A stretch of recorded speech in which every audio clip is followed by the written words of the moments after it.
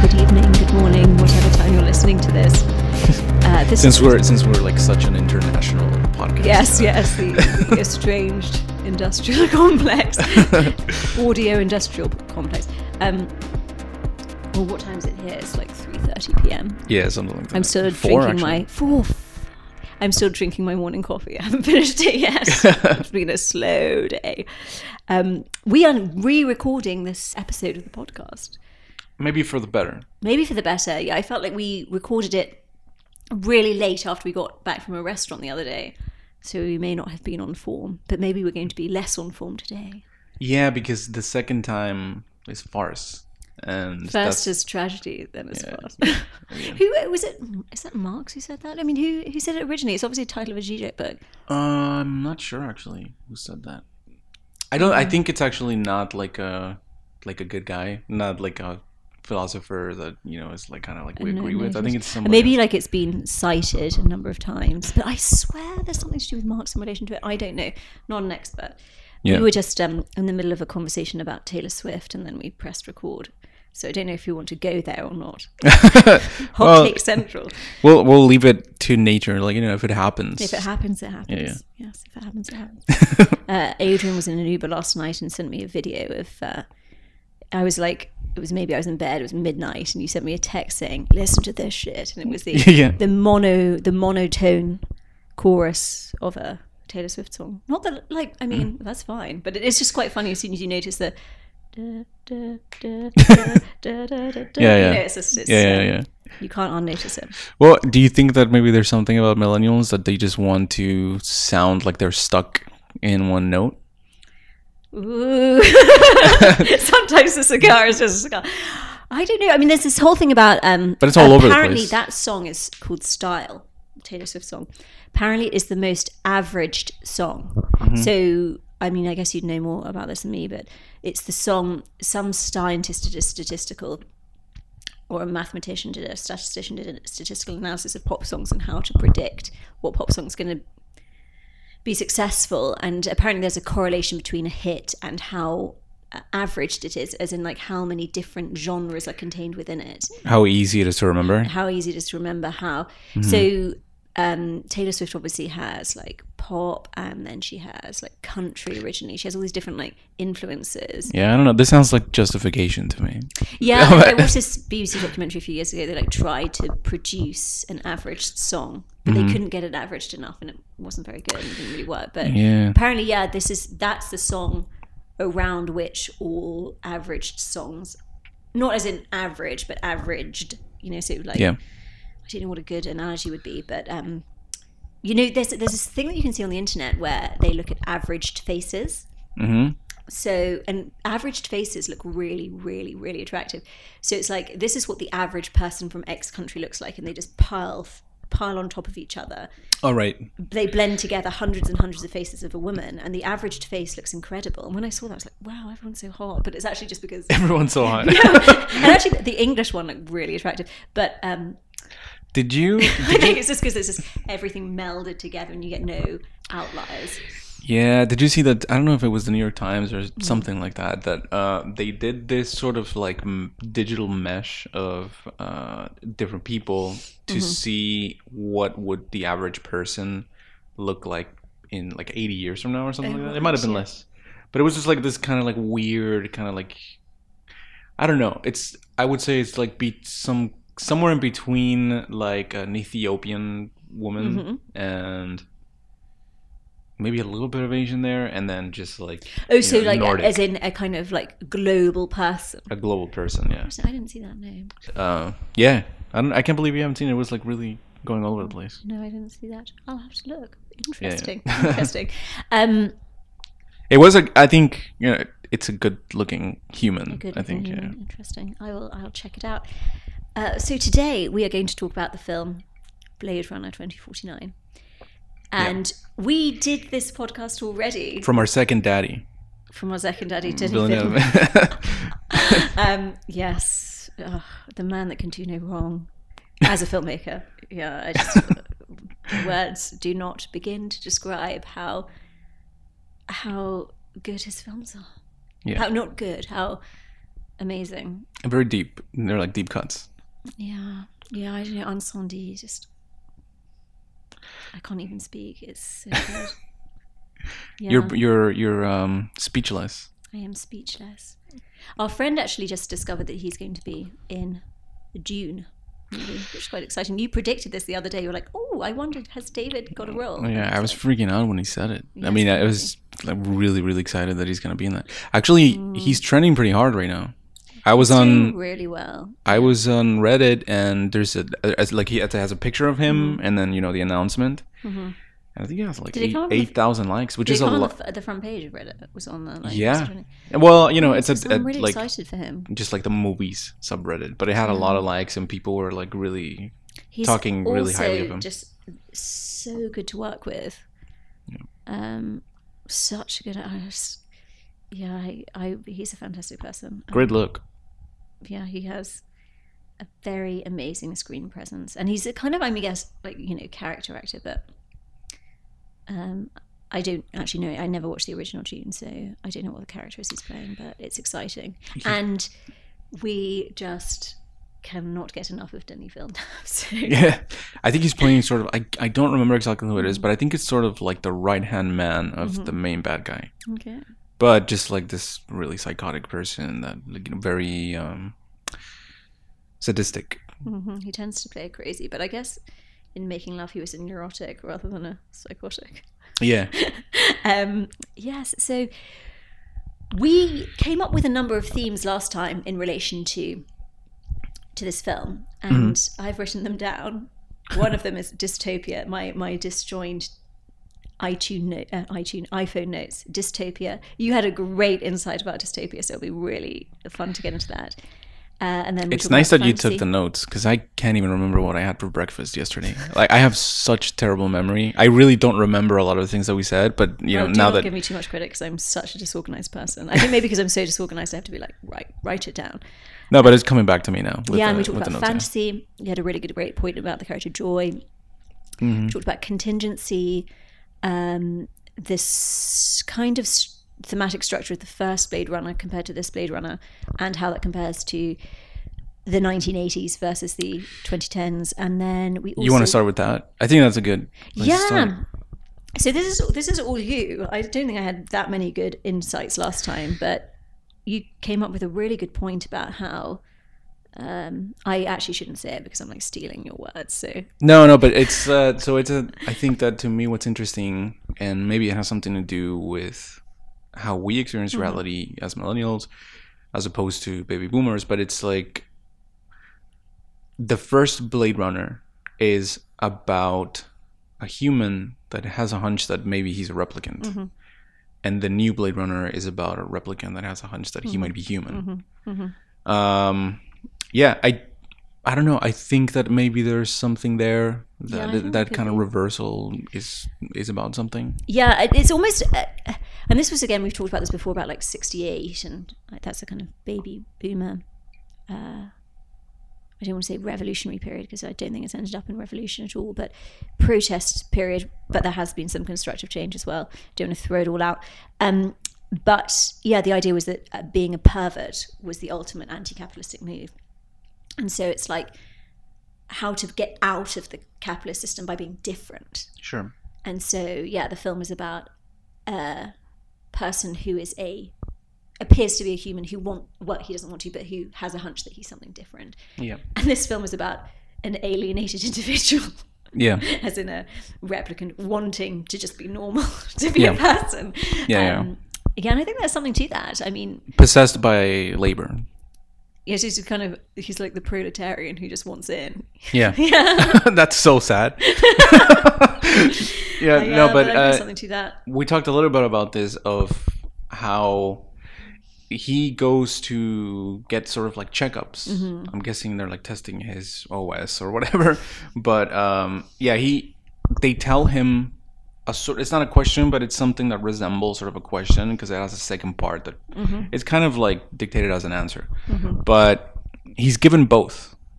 So that's the test. Like he's been like, the part of where cells interlinked and all that. Yeah, between cells interlinked. So it gives him a sort of question and the answer as well. So he has absolutely no agency, which is also a concept that we talked about in the second episode. The whole agency thing with Hereditary. But yeah, I think that's a very interesting sort of mark of the oppressive certainty that sometimes I think a lot of people our age might feel. Do you know, it's interesting because there's a psychoanalytic insight about achieving the lost object, which is this ultimate fantasy of kind of returning to this womb-like state pre-language and having this, inciting the desire of your primary caregiver. And at this time pre-language, I've just had a nephew, and it's interesting watching him. It's like the child doesn't know what it wants, it cries, and the mother tells him, "You're hungry, eat." Yep. So he doesn't have any agency, and we try by attempting to achieve the lost object to return to a state of no agency. But we don't want no agency either, you know? So as an alienation, we're talking about a lot in this podcast, being a millennial and being estranged as such. And all these factors that have compounded silently over the years and accumulated in relation to labour and being young and all these factors whereby numerically perhaps we are at a point of less than zero in terms of debts and low wages and opportunities.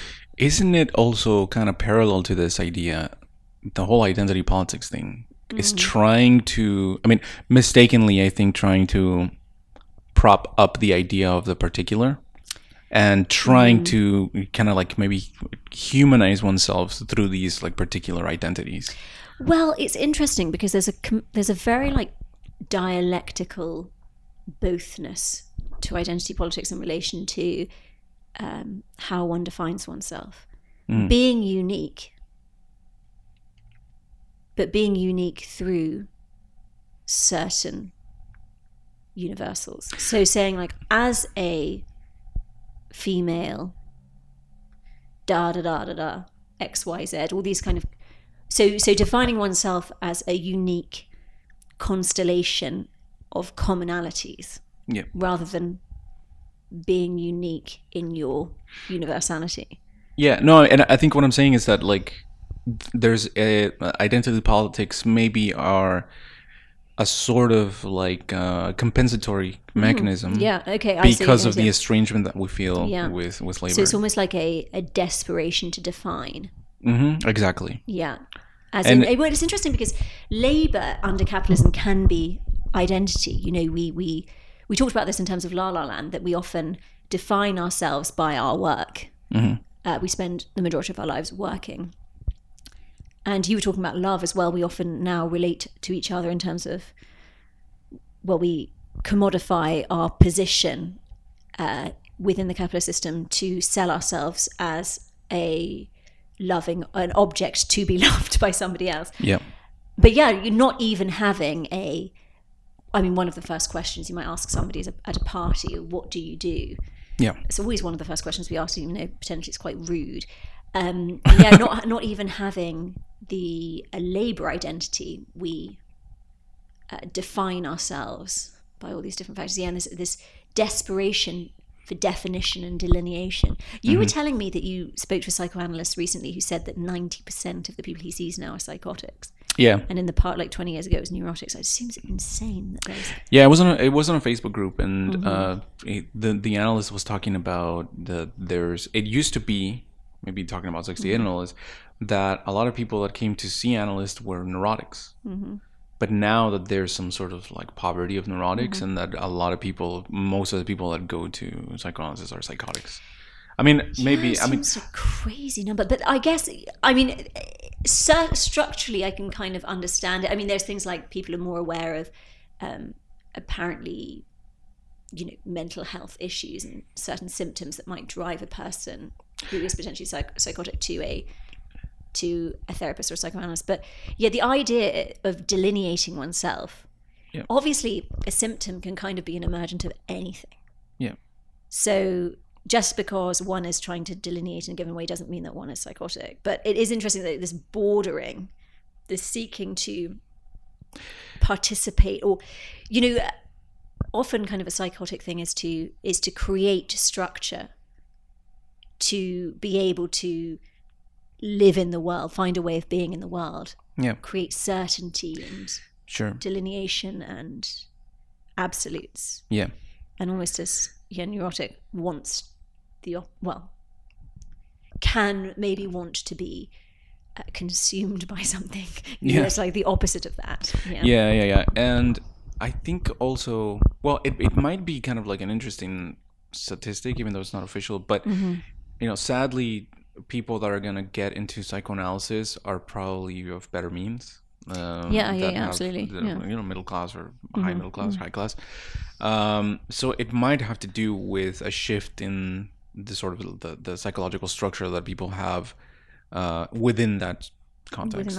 Interesting. But and I was talking about like sort of like the surplus of identity politics that we have, trying to cover over the fact of or trying to cover over our estrangement from that comes from labor. One of the reasons why I don't think that works is, and you know, this is something that is very sort of Freudian thing, maybe even a little bit Hegelian, that we're not identical to ourselves. So absolutely. This idea. I mean, we quoted this line from Hegel in Making Love, but the mysteries of the Egyptians themselves. Like, it's almost by dint of seeking to delineate yourself, it almost exemplifies the fact that you don't know yourself and you can never really know yourself. So sexuality, and this goes back to another example that we need to talk about. Sexuality is sort of the breeding ground of antagonism when it comes to who we are not. And okay, there's this beautiful example in the film that immediately when I saw it, I was like, okay, this is the perfect sort of like representation of what antagonism means, and it comes from the missing sort of elements when it comes to our desires and our fantasies. So what happens in the film is that what's the guy's name? Ryan Gosling. He has this sort of hologram girlfriend that is custom made for his desires, and you know, he's a replicant, but at the same time has implanted memories that make him have some sort of drive. And I think that's why he needs to have like the OS checks, the checks with the guy. But anyway, he at some point wants to sleep with a real woman. So he brings her home, and interestingly enough, the hologram girlfriend's name is Joy. It was just like very similar to enjoyment or jouissance. It's psychoanalytic. Yeah. And also a theological term as well. Yeah, definitely. And what happens is that there's kind of like it's not exactly a threesome, but the hologram is sort of projected or like synthesizes with the real woman, but it's never quite the same. Like there's a phasing issue that happens when they're like on top of each other, and they kind of like do this dance of trying to kind of sync up with each other. And I think this is the perfect example of there is no sexual relationship. I know it is. We can't relate to each other directly through sex.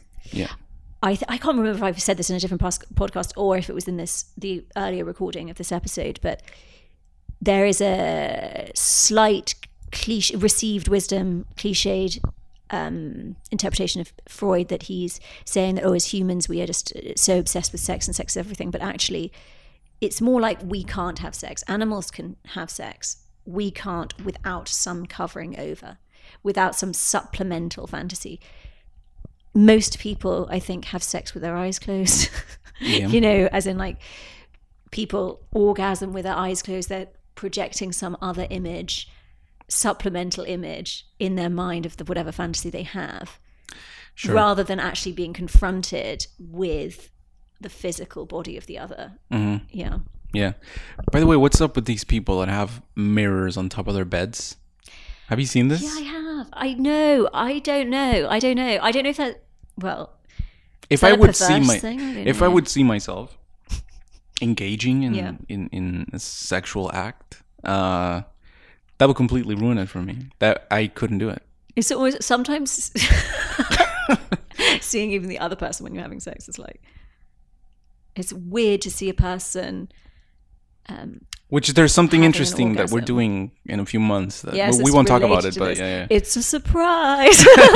No, it's related to fantasy and surplus and sex. Sure. And it's like a short film music video project. But yeah, it is. There's something it's very alienating to see. It's funny, we can watch a film with some very attractive person having sex and it all being very sexy.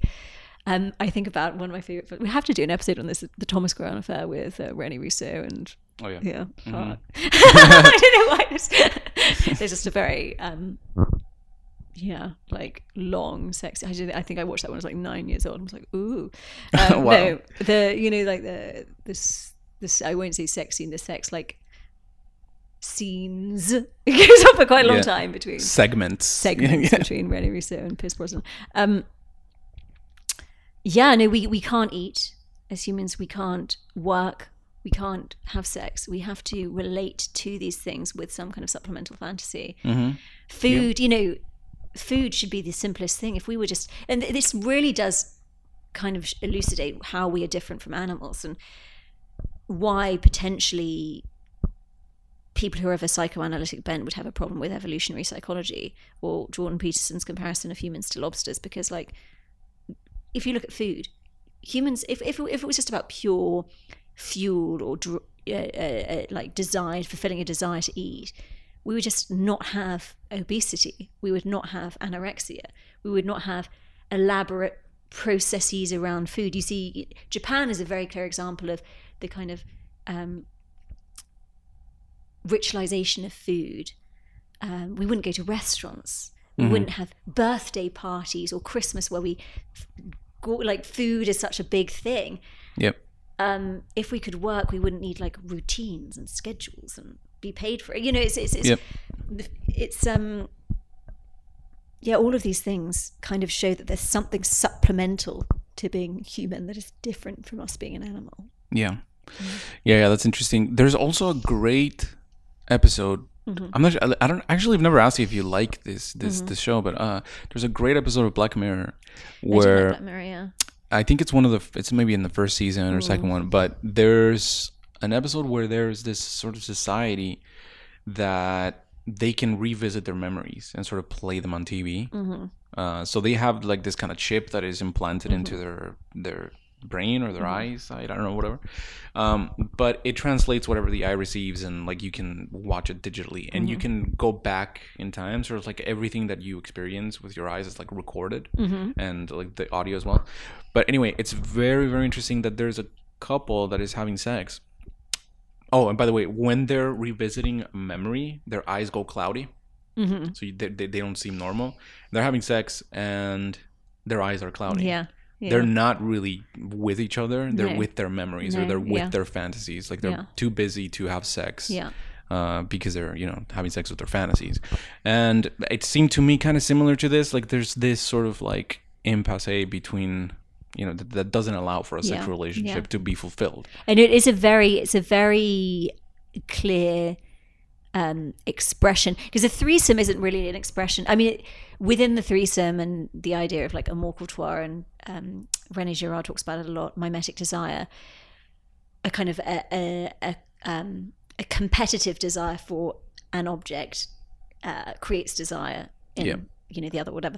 But the hologram, it's a really good depiction of this idea of supplemental fantasy. And sex is a kind of crazy, interesting, weird topic, and as you say, it's a realm that and I think this is the reason why Freud, it's a realm that expresses all this, the supplementality, the excess of being a person. And it's not because humans are just we've got this obviously we have an id, but we're like monkeys who just want to have sex all the time, and everything's about sex. It's like, it's kind of the opposite. I don't actually remember, and you might be able to clarify this, but I don't remember if in the movie anybody else can see joy, or if it's only him. I know that at some point they can, because I know that at some point the woman breaks the emanator because so Joy is projected through like a projector, some kind of projector, but he buys an upgrade, and then I don't know if she then is like a hologram, but only for him. No, like, I think they can. I actually watched this last week. Is there a scene where Love talks to her? Oh God. Love, yeah. That actress is so good for that role. So good. So creepy. I honestly can't remember, but yeah, there's a scene also where the like the advert for Joy. Yeah, because Love works for the company, the corporation. Weinstein or Weinstein. What is it called? Oh God. Well, anyway, yeah. Details. So she's aware of what an emanator is, but she doesn't ever like. I don't think that anybody ever talks directly to Joy. Do you know what? I honestly can't answer that question, so it won't. Well, anyway, it almost doesn't matter, but I think that it becomes like a part of him. Yeah. So he's getting closer to being like a human being because he's not interacting with like a physical hologram. Yeah. You know, it's kind of Pinocchio in mid-process or whatever. But it's like the. I never read Northern Lights as a child. But I'm a bad person. But they have the Diamond. I think this like animal supplement. Who's part of them, but that's obviously not the same thing. But anyway, I don't know why it made me think of that. But yeah.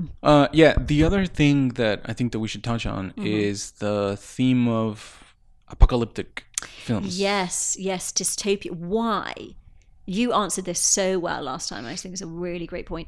Why we are so interested in seeing dystopian futures in film? Why there's something pleasurable about seeing a dystopian future rather than just a normal future. Yeah. And your insight was really good. Well, no, I'm indebted to like Mark Fisher and Fred Jameson for this, but I think that the basic idea is that since we are unable to articulate, the whole thing that I think Fisher's trying to get at is that there used to be a moment or some kind of pocket in which we could dream of the future and sort of design it in a sense. But now with the conditions of labor that I think that we'll talk more and more of throughout the podcast, but the future is canceled in a sense. Yeah. Oh, by the way, there's also this Bifo Berardi, I think is a philosopher Italian that yeah.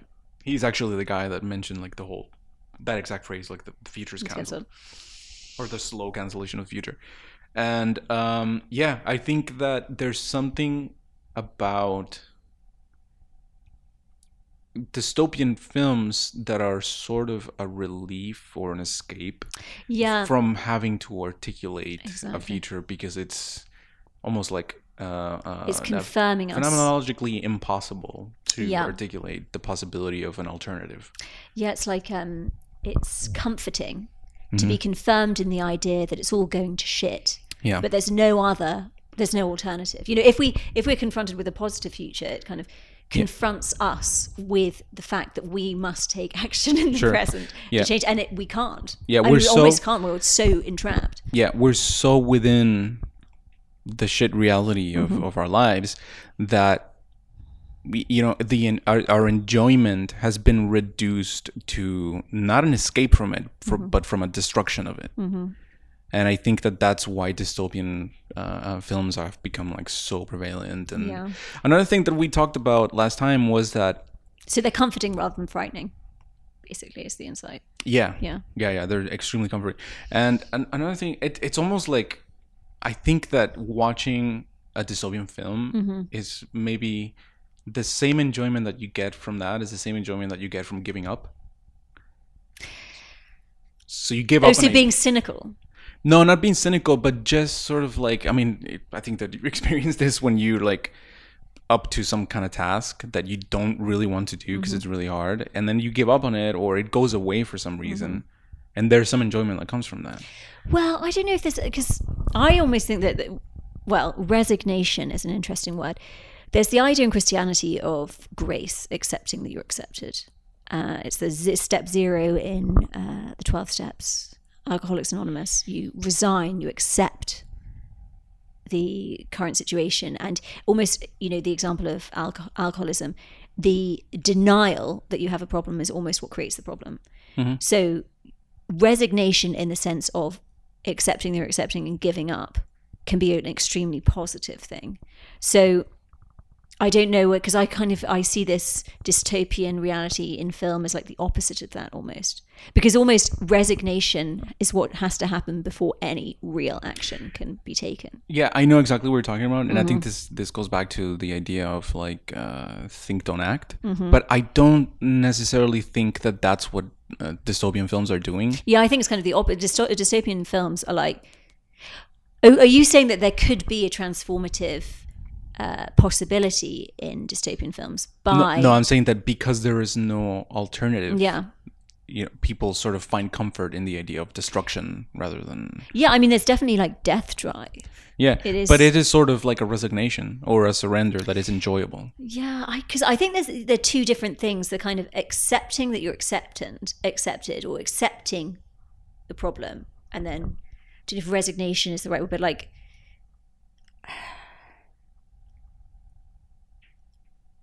no exit type of resignation versus an open door resignation. I don't know. Yeah, there's something very... Yeah, this is a perfect segue because... Go. Yeah, I was going to say there's something very nice about, there's nothing I can do about it, so what? Mm-hmm. And I feel like within capitalism, yeah, that happens a lot that people... Yeah. Well, there's protests that are part of capitalism itself, and then there's kind of like a languageist acceptance and going on with it. But I almost feel that acceptance can be the point of absolute change as well. But I think you're saying something different. No, I think that's right. It's the giving up is, I think, that what you're talking about, the resignation. And obviously that's enjoyable because it's hard work, I think, to have to articulate some kind of change is like horrible. It's a hard work. And I think this is one of the other things, and I think it's a great segue to it. And you don't agree with me. Okay. Or actually, I think that maybe at the end we agreed. But anyway, about millennials being talentless. Yeah. So about millennials, I'm very defensive. Well, I mean, it's not like it's not some kind of statement that makes me happy. Obviously, there's something very tragic about it, and I don't necessarily think it's a choice that millennials have. It's sort of like a question that is already answered. But I think that I heard somebody say that millennials are the least talented generation, and when I heard it, I was like really put off by it. I didn't like it, but I started to think about it, and if you're upset about something, it's probably because there's some kind of degree of truth in you. Yeah, definitely. And I think that there is something about this idea of the future being canceled that affects art and creativity in a way that millennials, what they want to do and what they have been doing is repeating the past. Yeah. So, we were just talking the other day about like Weezer is doing covers of like Toto. I don't get that up. Roy Orbison or whatever. Yeah. And also, I have a few friends that like they're really into just making music that sounds 80s or 70s and is sort of like this exercise in futility of like, nothing is next. Yeah. Well, I have loads of things to say in response to that. And I wonder whether the term talented is not the right one. I feel like the millennial generation is potentially like the most accomplished within the meritocratic parameters of capitalism. Yeah. I just want to say one caveat before we go on about this discussion is when we're saying, millennials, all this stuff has happened to millennials, that doesn't mean that we are like, as a millennial class, we must And I feel like this is like the logical fallacy of identity politics, that so as a millennial, there are certain contingent factors that have affected the generation, but it doesn't mean that every millennial XYZ and therefore every millennial must. It's just an insight that we just must consider. Yes. Anyway, so I feel like we were brought up in, say, the 90s when we had wealthier parents and childhood became a commodity. So academic achievement in childhood was, so I remember are you doing enough things for your resume when you go to college? Are you doing enough charity work? Do you have enough sporting achievements? Are you good at music? in a way that my parents' generation was just go and play in the garden. There's also, I don't know if it's the same in Mexico, but there's been this received wisdom throughout the ages that every generation is getting stupider, and that, now exams are so much easier. So we have all these public exams in the UK at 16, 17 and 18. Yeah, bullshit. And they would say that, and now students, 20% get A stars, therefore all must be easier. And in the past, if you got a C, it was a good grade. No, I don't think they've got stupider. Mm-hmm. People have become better at taking tests and more, quote unquote, educated, and more sacrifices made by the student to achieve high grades. There's so much anxiety amongst Gen Z, and I think it's getting even worse. I wonder if you think, you know more about like the whole academic world, but it's like, haven't tests gotten harder ever since Google is a thing? Sorry? Haven't tests and exams or whatever gotten harder now that Google is a thing? Well, this is the thing. I definitely don't think that it's got easier. But I think now just what is required to be normal. Now it's something, I don't know if the statistics is right, but I heard like 67% of students in America go to college. That level of achievement for what the reality is of work in the real world. So to get a given job, one must be so much more competitive. Mm-hmm. This inflation, it's not a grade inflation, it's an inflation of what is required. And I have to say that I personally at college worked so hard that I basically had a nervous breakdown at about 22. And I am not alone. I know so many people who are very much within the system who almost killed themselves for academic success, believing that was going to be some guarantor or to buy oneself out of the capitalist system. If I kill myself now.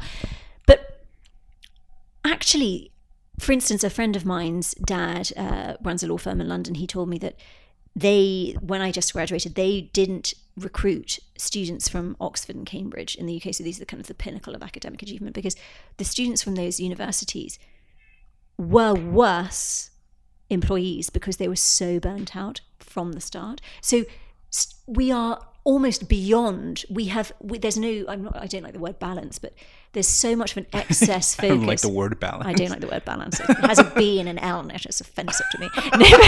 You know what I mean? I don't like this whole compensatory, of course, yeah. Because I think there's a dialectic to everything, it's complicated. But yeah, so in terms of talent, I'm sure millennials are excellent musicians and horse riders and have high grades and well read and but it doesn't make us talented. But then talking about production of art and being the possibility of being artists and the future being cancelled in relation to art, and also formulating an alternative, often alternatives emerge in the youth. Yeah. We look at 60s, 70s. One could be an artist in a squat in New York, and you're in the cultural heart, and you're not paying rent, and you're living this very grimy, gritty experience. But in this less than 0 point that millennials are in, it buys you become like a slave. Not only are you a participant in the system, you are a slave of the system. Yeah. Debt makes one enslaved. And one of the ways that capitalism has managed to continue despite the antagonisms within it for so long is finding a new way to indebt people. So credit cards, mortgage, car payments, student loans. I mean, the statistic in the UK, the average 20-something earns £8,000 less than their parents did, and the average wage in the UK in your 20s is like low £20,000. Mm-hmm. So the drop is enormous. Yep. Plus, the average graduate in the UK, I have read somewhere, I don't know if it's the correct statistic, has more student debt than the average individual in America. Mm-hmm. Plus the fact that there's no kind of speculative way to make money like houses for baby boomers. All these factors entrap to such an extent that these young people can't even protest the system. Sure. So I don't know if the talent is the right word, but frustrated might be a word. The most artistically frustrated generation. Yeah. And we should be a generation that's producing amazing things, given the accomplishments and the trained. But it's all going towards sort of like living rather than creation. Just surviving. And I'm not saying this is the only way to be able to subsistence, subsist, to be an artist as a millennial, but there are very capitalistic ways, and often one has to consciously or unconsciously identify oneself as an. We were talking about identity politics, as a woman artist, or as a no. But in my mind, that's just participating in this. You know, one could argue that identity politics is emergent of capitalism itself. Yeah. Rather than just be an artist. Yeah, a friend of mine sent me a link the other day. I didn't even open it. I was kind of upset when he sent it. Not at him, but just like... Was that the one you forwarded me on text? The Facebook thing? Was it? No. This was maybe last month. But he sent me this message, and you know, he's a really good guy, great friend of mine. But he sent me this link that was like a plant-based diet that will help the environment sort of like survive or whatever, like the like Soylent thing or whatever. Yeah. And it's like, I was like, this is exactly the problem. The problem is that we have to resort to self-policing and policing others and like creating more strict rules in the way that we live, like limiting our freedom, whatever freedom that we have, even more, so that we feel a sense of control, because a sense of like our sense of agency has been completely taken away ideologically and economically and everything. Yeah, I know this. It's absolutely almost this lack of a democratic social consensus of looking out for the other, or having a family that can take care of you, or having time to be able to care for each other, results in, and we were talking about delineation, somebody saying as a person of X, Y, Z, all these factors together, these limitations of oneself, rather than a universality of having the time and resources to take care of each other. You're absolutely right, self-policing. And I have heard, I'm not saying that I'm necessarily against veganism, and I think there's plenty of times when it can be useful for people, but it's co-opted as an ideological eating disorder. And eating disorders can be a lot of, for example, I was at a boarding school, and the percentage of girls who have eating disorders in boarding schools, where you are your own self, you have no unconditional love, you must self-police, and it's all about the only kind of recognition that one gets, or quote unquote love, is when one achieves something in a boarding school, when you're kind of removed from your parents and just put in pure school. And eating disorders is a big result of that. Self-policing, self-control.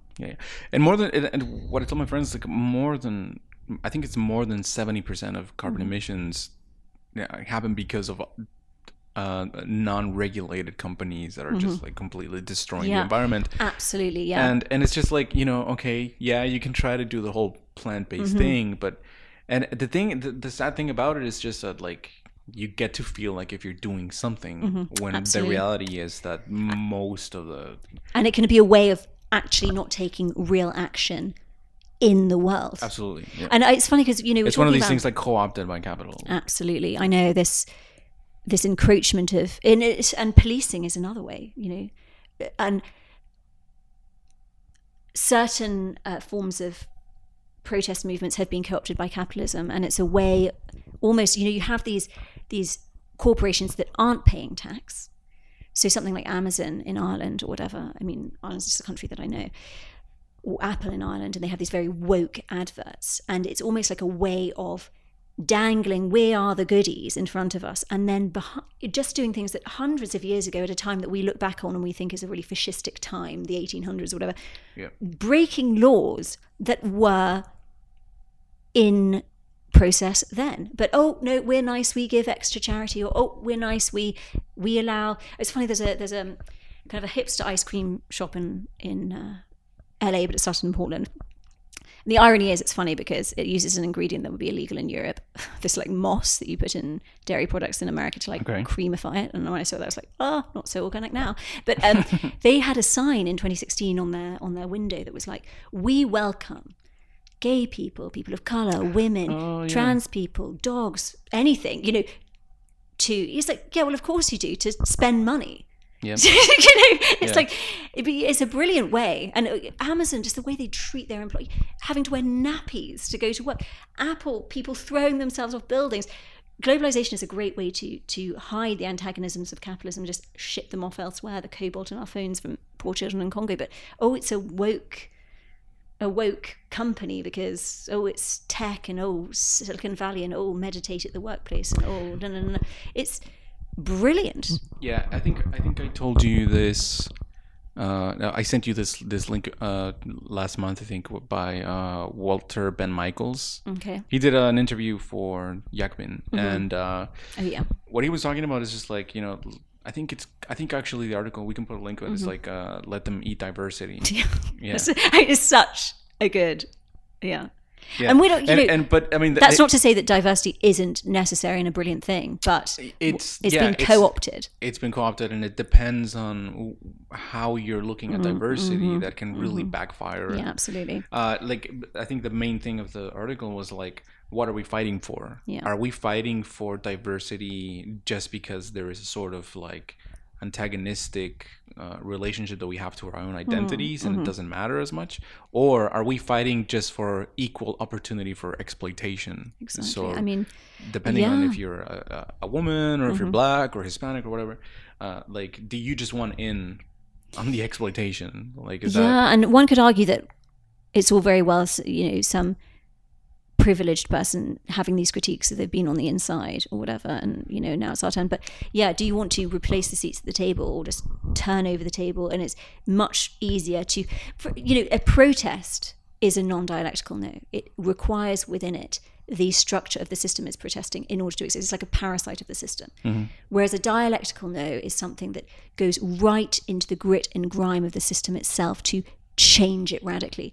And when you have for instance, there's a women's club in New York that costs thousands of dollars a year to be part of, and it's very expensive. It's a place where you go to work, and you spend loads on your avocado toast, and you meet other like-minded women, and you network, etc., etc., etc. If that's what feminism has become, I despair. As in, some people have thousands of dollars a year to spare and live in a cultural center of New York that is extortionate to live in. Lucky you. Lucky you. Yeah. Thanks for the data. Yeah. I don't think that's not radical, and it's definitely not any kind of. Certainly being a woman's not easy, but being a man's not easy either. And of course, there's certain things that certainly in America would be beneficial to women, but I just no. Yeah. But it's funny, No, you were talking about feeling guilty about going to like expensive restaurants, but it's almost like that kind of feeling of anger at oneself is symptomatic of this. And when you have 26 people who own half the world's wealth, and you have corporations going and having an expensive meal, it's not something that's like the privatization of the banking. And I think it's I mean, it's really sad that people don't see sort of like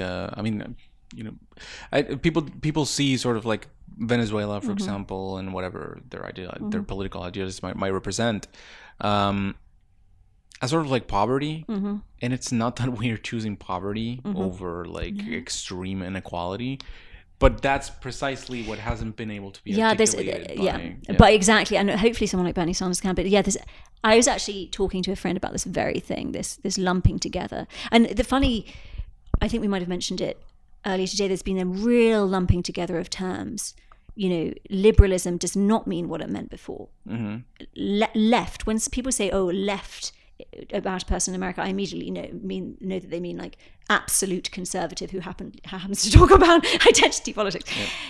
But the funny thing as well, we're not at a point that they were in 1917 in Russia, where the poorest country in Europe that was a feudal state had just come out of losing World War I and being coming out of a civil war and having fantastic problems of distribution and having a life expectancy of basically 30. We're not talking about that anymore. Certainly not in the West. And we're also not talking about things that are that extreme. When someone talks about a 70% marginal tax rate, it's almost like the idea, the American dream in America, we were talking about this in terms of La La Land, that this desire not to have a 70% marginal tax rate is because there is some kind of unconscious belief of participants in capitalism that they might be one of those people that one day that might affect because they might be rich, and so they want that possibility. But again, we're talking about acceptance versus resignation. Acceptance, that's not going to be the case. That's where change comes from. What is this whole kind of like fetishization of extreme wealth? Because don't people get super excited, for example, when like an Avatar movie comes out or an Avengers movie or whatever? Like people get so excited. It's like, I really hope that this movie makes more than $4 billion or whatever. Like well, I mean, how do people just like, I mean, they make a game out of it, and it's like sort of like enjoying their own estrangement from a world that they most likely will not be a part of. But it's funny because when you talk about those figures, billions, it's almost not real. And the estrangement you feel, you can't even conceive of that number, so it's not a real thing. I don't think it means what it really means. So you think that this infatuation is sort of like trying to be in on something that is completely ununderstandable for somebody that's making $40,000-$60,000 a year, $27,000, $27,000, or $16,000, or okay, Was there anything else in the movie that we forgot to talk about? I don't know. I feel like this is it's a heated one. It raises a lot of issues, and it is important. I think that, it points to why we felt it important to add our tiny, insignificant voices to the to this form of argumentation, because I mean, when you actually talk about the realities and the tragedy of how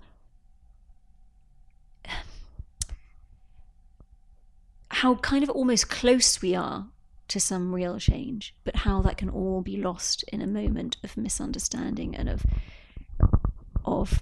co-opting of ideas. And when you kind of lump Bernie Sanders together with something like Venezuela, just like, it's not even like, I'm not an expert at all on what's going on in Venezuela, but I'm sure it has less to do with quote unquote socialism than to do with cronyism than to do with mismanagement.